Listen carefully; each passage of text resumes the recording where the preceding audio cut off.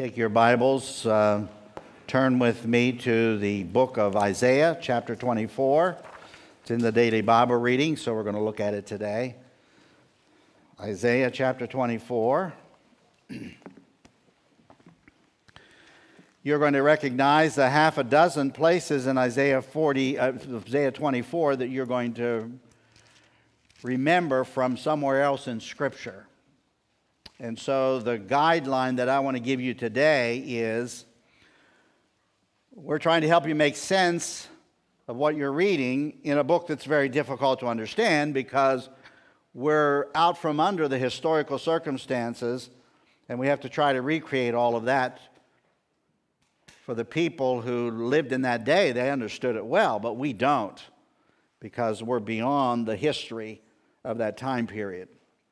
And so the goal that's the goal, but what we want you to do this morning is to connect with what you already know when we look through this passage of Scripture. Now, Isaiah 24, 25, 26, and 27, all in the daily Bible reading, are well known to be a sermon all by itself. Things begin to change in the book of Isaiah. You have so many passages of Scripture that are like walking through a dangerous forest. All of a sudden, you come to a clearing, a beautiful wide open space with a grand vista. And that's what you have in Isaiah 24, 25, 26, and 27. Look at chapter 24, verse 1. Behold, the Lord makes the earth empty and makes it waste, distorts its surface and scatters abroad its inhabitants. And you say, wait a minute, doesn't look like we've come out of the dangerous forest just yet. It looks like we're still there. Well, you're going to have to ask yourself the question of whether or not you're going to focus on the overwhelming blessings of these 4 chapters, or are you going to focus on the negative things? I kind of liken it this way. You know, an optimist is the kind of a person who believes that a housefly is really looking for a way out. But have you thought that before? And I always think, oh, that guy wants to get out. He just wants to agitate me. He wants to irritate me. It's kind of like the husband who came home from work after a very long and terrible day. Everything had gone wrong where he was working, and he said to his wife, quote, I've had nothing but bad news at the office today. If there's one thing I don't want, it is more bad news. And so his wife gently replied, in that case, you'll be glad to know that 3 of your 4 children did not break their arms today. So think about that. Think about that. So let's take a look at this passage of Scripture. Behold, the Lord makes the earth empty and makes it waste, distorts its surface and scatters abroad inhabitants. There are 4 key words in that passage of Scripture. 4 action words.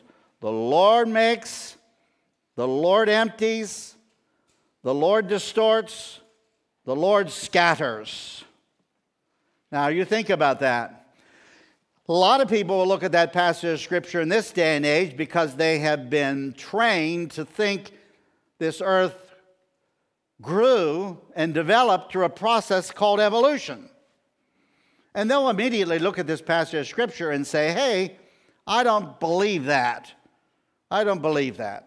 I don't think the Lord has any power to do that. I don't even believe He exists. I don't think He's involved if He does exist. That's what a lot of people will say. But we have many examples of the Lord doing just that. Many examples.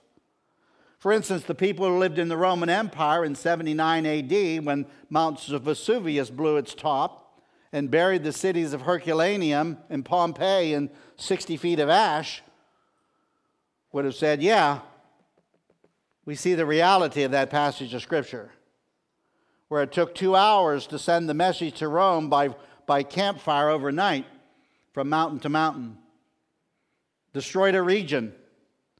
You and I, in this day and age, in 1980, would acknowledge a mini example of this when Mount St. Helens blew its top. I went on my roof. I was on my roof a couple of days, about a week after that, and my roof was covered with, it looked like salt and it looked like pepper. My whole roof was covered with sandy, pepper-looking sand. And I said to myself, where on earth did that come from? And it dawned on me that we just had the eruption of Mount St. Helens. We see it in hurricanes. We see it in tornadoes. We see it in earthquakes. We see it in natural disasters of all kinds. But I think the thing that should come to your mind when you look at chapter 24, verse 1, where it says, the Lord makes the earth empty and makes it a waste, distorts its surface, and scatters abroad its inhabitants, I think you ought to look at Noah's flood. Because it fits the description of a worldwide. See, this is not just any disaster. This is a disaster of worldwide proportions. And that's what I mean when I say it's like walking out of a dangerous forest and walking into a clearing where you see a grand vista, because you see pockets of judgment on nations and pockets of judgment on peoples in chapters 1 through 23, and then all of a sudden God includes the whole earth. And we start asking the question, wow, when's this all going to happen? And so we go to the next verse. But when we ask that question, when's this all going to happen? What do you know that the Bible already teaches about when we're going to have the next earth being emptied, made waste, distorted, the surface distorted, and the people scattered abroad? When next does the Bible say that's going to happen? Revelation, right? The book of Revelation. And it begins with the 7 years of tribulation, where the Bible indicates that there are going to be cosmic disturbances that can be easily described by what is said here. Then you have the passage in 1 Peter chapter 3, verse 10, where the Bible says that God is going to create a new heaven and a new earth.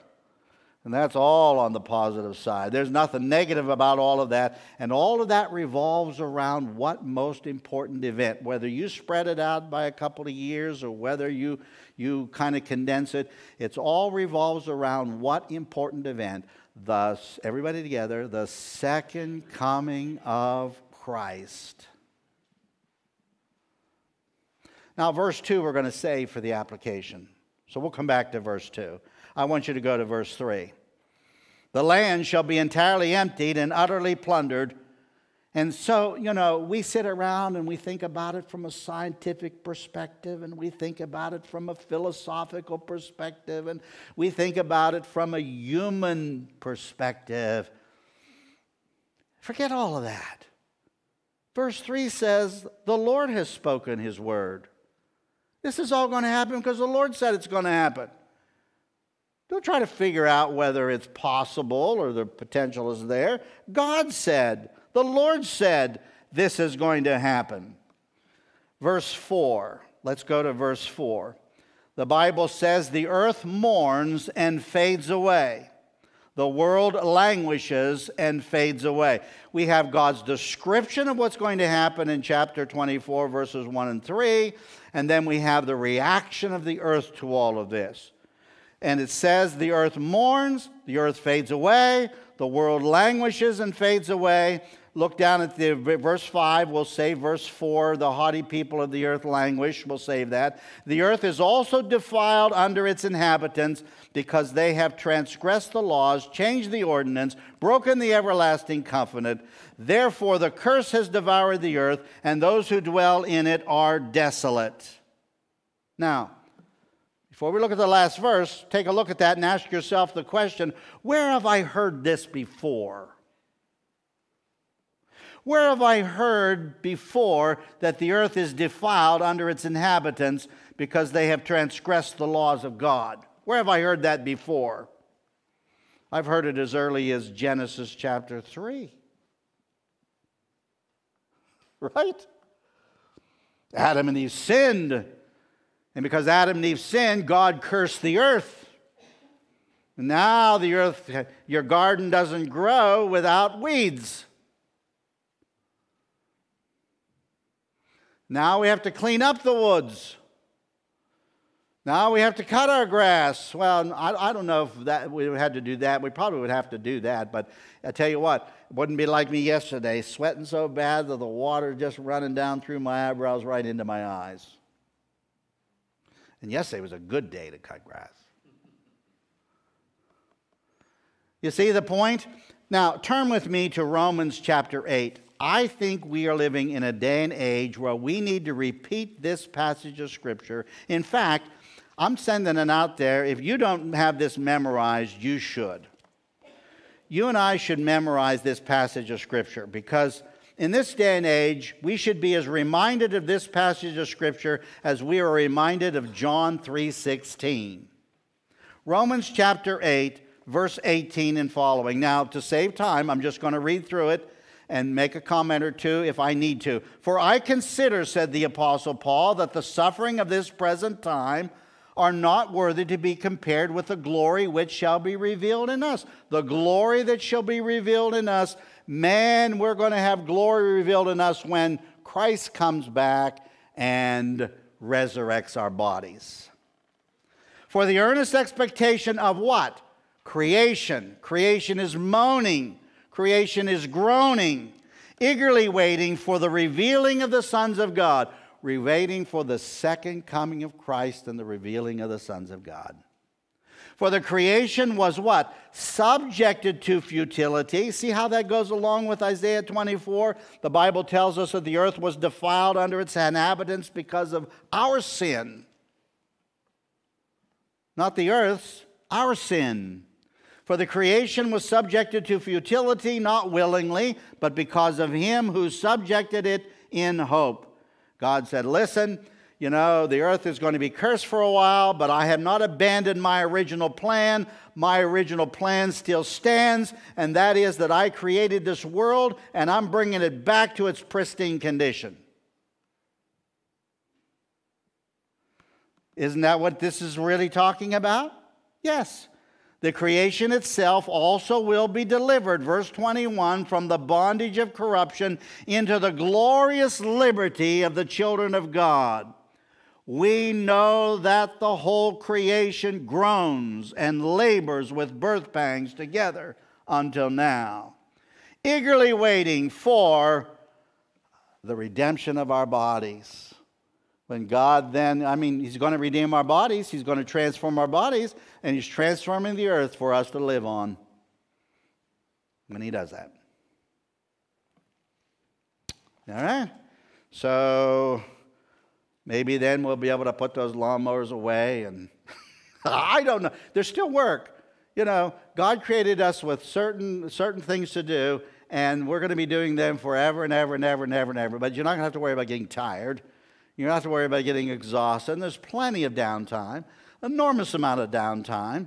And I always love the illustration of I can't wait. I walk to the highest mountain and sit by the nicest waterfall and talk to my friends and say, you know what? This is just beginning. We'll get to enjoy this for all eternity. Anyway, that's what that's all about. That's what that's all about. And so Isaiah, no, don't forget, the Old Testament is the Bible of the apostles because the New Testament hadn't been written yet. So do you think that Peter, Andrew, James, and John and the other disciples were aware of this passage of Scripture? You bet they were. You bet they were. And they understood it they understood it as well as God allowed them to understand it before the coming of Christ. And then when Christ came and lifted the veil and the covering over everything, boy, everything just fell into place. And they're writing about it now in the New Testament. Now, let's go to, so you see, you're connecting this passage of Scripture with Genesis 3 and Romans 8. Let's keep going. Let's keep going. So, look at verse 7 and following. During this period of time, and when we talk about impending judgment on the earth, You know, I'm already starting to make a conclusion that this is the judgment of the last day. God judges from time to time, and He judges nations all through the years, and He judges us personally. But in our case, it's correction. It's for our personal benefit. But look how He describes in verses 7 and following. The new wine fails, the vine languishes, and all the merry-hearted sigh. The mirth of the tambourine ceases, the noise of the jubilant ends, and the joy of the harp ceases, and they shall not drink wine with a song. Strong drink is bitter to those who drink it. So in order to soothe the minds of those who are under the judgment of God, they're going to have some parties, hoping that the parties are going to make them feel better, and it doesn't matter what they do at their parties, it's not going to feel any better. The music isn't going to help. The drink isn't going to help. Nothing is going to help. The noise of the jubilant ends. The joy of the harp ceases. The city is of confusion, broken down. Every house is shut. And you read these descriptions, you look at this and you say, wow, this is... boy, where am I going to be, and what's going to be my place in all of this? Keep asking yourself that question, because I want to answer it here in the next 10 minutes. So I'm going to skip verses 13 through 16 for the moment, and I want to go to 17 and 18 and just kind of confirm what we already know. I'll read it. Maybe we need to make a comment or two, but we'll see. Fear and the pit and the snare are upon you, O inhabitant of the earth.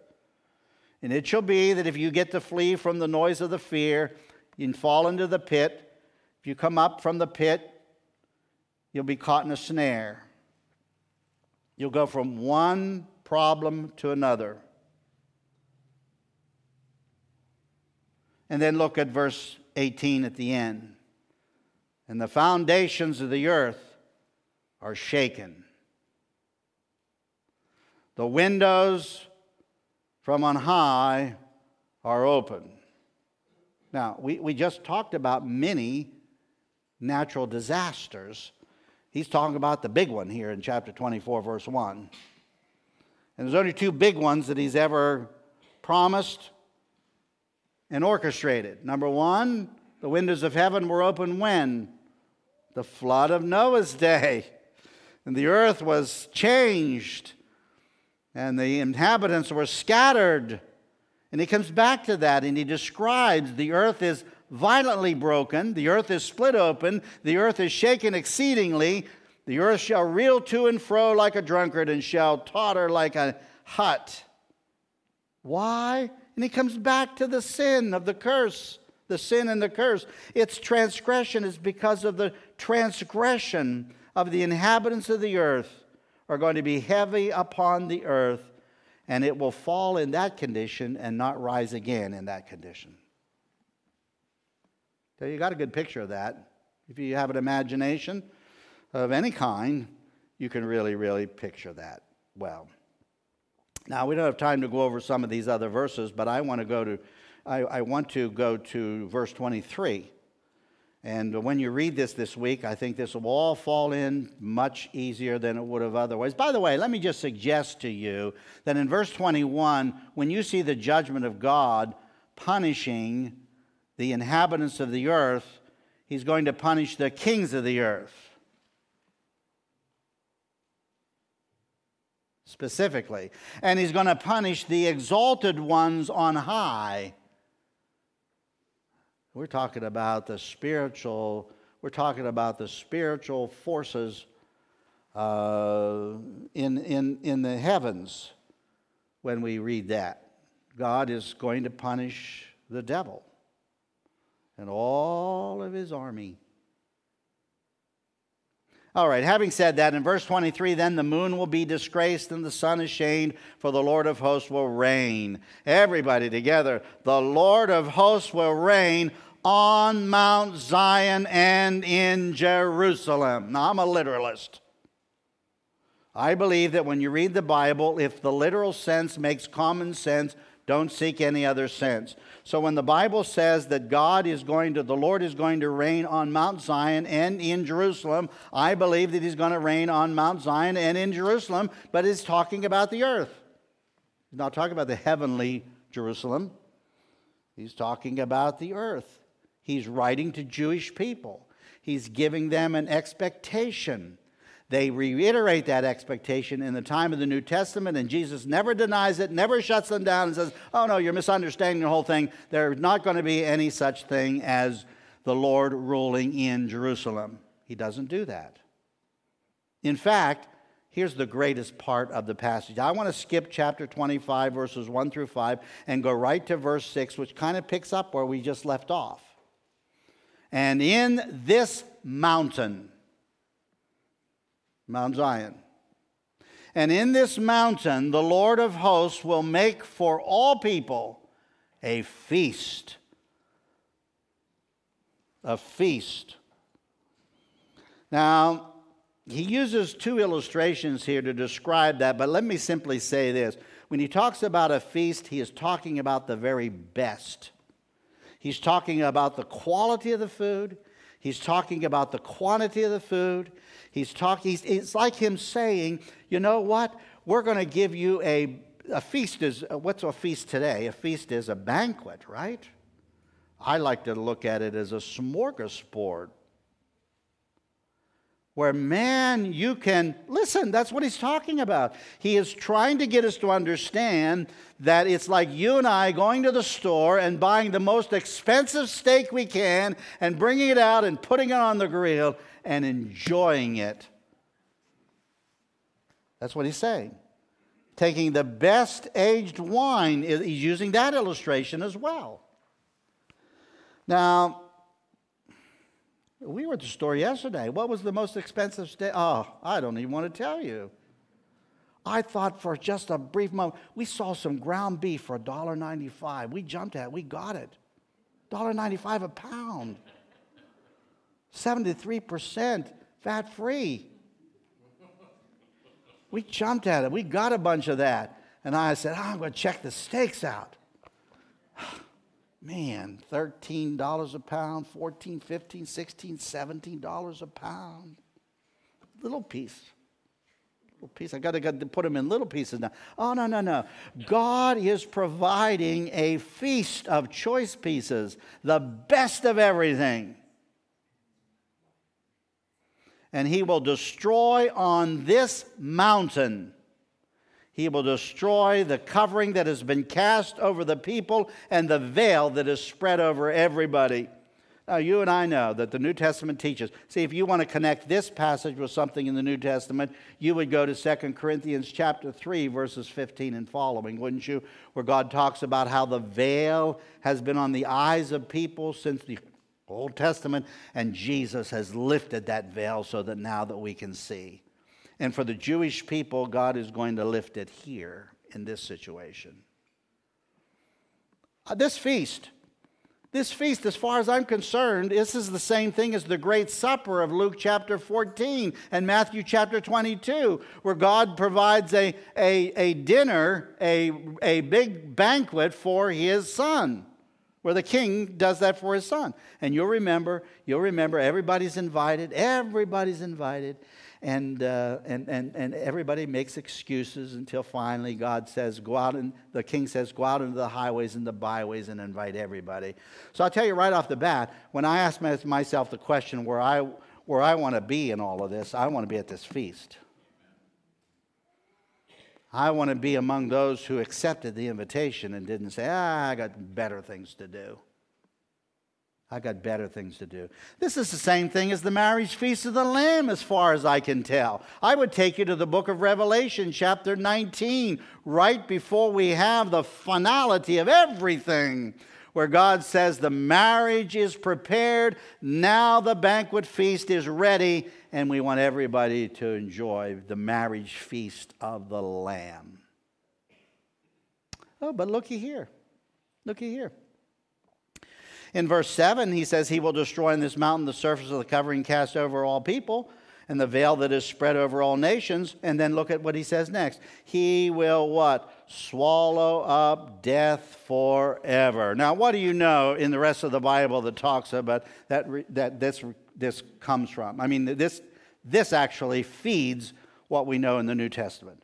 In the New Testament, in the book of 1 Corinthians chapter 15, the resurrection chapter, what does the Bible say in there? After we have this full description of the resurrection of Christ and the resurrection of every believer. Imagine this. One of these days, we're putting flags on every grave out there that we can think of, that we can find, and they're pretty good at. They're really good at identifying all these places where our veterans and our people who have served are.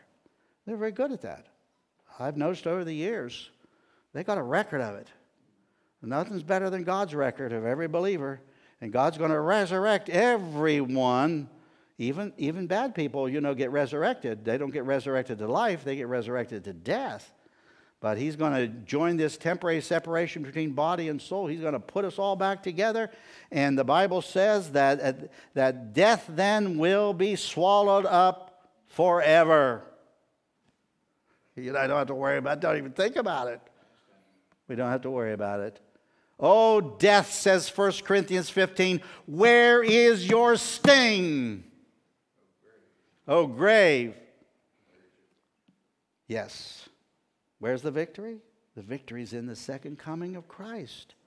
But look at what he says next to that. You also can identify with this. He says he will swallow up death forever, and the Lord God will what? Everybody together. Wipe away tears from all faces. That takes me right to Revelation chapter 7. And it takes me to chapter 21 of Revelation, where the Bible talks about the new heaven and the new earth. And in the new heaven and the new earth, the first tears in 7 is the great tribulation period of time. I want to be among those who God says, I'm wiping away your tears. Don't worry about the tribulation period. You don't have to worry about it. But I'm also looking forward, I want to be the person who experiences the new heaven and the new earth, chapter 21, verse 4, where he'll wipe away every tear from our eyes. So where do you fit in? Where do you fit in? Let's take a look at that. Well, here's what you have to do when you read the sermon in Isaiah 24, 25, 26, and 27. You have to pick a person that you identify with. That's what you do. You always do. How can you enjoy Scripture if you just read it just for information purposes and you don't jump into the picture itself and say, okay, who do I identify with here? Who am I going to be a part of going through the account and the story? You got to do that. You got to do that. And so, can I do that with an Old Testament passage of Scripture? Yeah, he's writing to the Jewish people, but I want to tell you something. The Jewish people are not the only ones that are part of the family of God. The bride of Christ is pretty big, and it includes the Jews and the Gentiles. So, when you say, do I get to attend this feast? You do. You do. If you know Christ. Now, who do I identify with here? I'll tell you who you don't want to identify with. You don't want to identify with the people in verse 2. So it doesn't matter, see, this is going to affect everybody. There's nobody going to be able to hide and say, oh, I built myself a bomb shelter that is so deep that I'm going to survive this experience. As with the people, so with the priest. The priest. As with the servant, so with the master. As with the maid, so with the mistress. As the buyer, so with the seller. As the lender, so with... Nobody is unaffected by this. It is going to involve everybody. And I tell you what, it's going to involve, in verse 4, the haughty people of the earth, and I don't want to be a part of that group. It's going to be, and you can go down through here, and I would say generally, it's going to involve the merry-hearted people. Oh, the people who it doesn't make a difference how bad things are. I'm the life of the party. I can rise above everything. Let's just have a wonderful time going through this torment or this time period. I don't want to be those people. I don't want to be the merry-hearted. I don't want to be identified with any. I'll tell you who I want to be identified with. I want to be identified with the people in verses 13, 14, 15, and 16. Now listen, I'm a premillennialist, and so you know what that means for me. I'm not only a premillennialist, but I'm a pre-trib rapture person. That doesn't mean that if you're a mid-trib rapture person or a post-trib rapture person or you're an amillennialist, I appreciate those ideas. I don't have any problem with them. In the long run, it's like people who say to me, can you lose your salvation? I say, well, if you think you can, you need to repent. And they say to me, I think you can lose your salvation. Well, if you can, you need to repent. See, what's the difference? You see the point? And so I'm not bothered by all of these eschatological issues. I'm just telling you from my perspective, if I were to put myself into this story, I want to be among the people in 13 and following, where the Bible says that when this all happens in verse 13, it's going to be like the shaking of an olive tree and like the gleaning of grapes when the vintage is done. All the harvest is done, and you go through the fields after the harvest is done, and you're going to find a grape or two. That's it, just a grape or two. But they are the ones, you see, these are all the ones who are left in verse 14. They shall lift up their voice, they shall sing for the majesty of the Lord, they shall cry aloud from the sea. They shall glorify the Lord in the dawning light in the east, and they'll glorify the name of the Lord in the west, the coastlands of the west. This really is describing us with the process of the gospel. This is incredible. And by the way, you have two really great passages of Scripture in Isaiah 24, 25, 26, and 27 that actually tell you how your attitude is going to be such that this is what you're going to sing. So when you get to that chapter, read it over very carefully. Because if that's the way you feel and that's the way you believe, you're definitely included in God's preservation from this judgment day. Well, we can't go a whole much further on that, but I definitely want to end up being one of the guests at the feast, at the marriage feast of the Lamb, don't you? Amen. Amen. Well, isn't that bright? Yeah, you got some stuff in there that isn't so hot. But the future's bright because God knows how to protect, just like Paul says, God knows how to protect the righteous from his wrath. He'll do it. All right, we don't have any more time this morning, but there's your preface to those 4 chapters. Gracious Heavenly Father, we thank you. We thank you for your word. It's such an encouragement to us. And Lord, we've waited for you. As you say, for those who are going to be on the right side of all of this, we have waited for you, Lord. We have trusted in you. We know that you have the power to save. We know that your plan for this world and this universe is far grander than we could even imagine. We thank you for being willing to wipe away every tear and to stomp death to death, so to speak. Lord, thanks so much. What an encouragement this is. Help us to really enjoy reading. And Lord, if we do not fall into the category of those who are trusting you, Lord, grip our hearts. Take the covering off of our eyes, the veil from us, so that we can clearly see that the best is yet to come. In Jesus, your name we pray. Amen.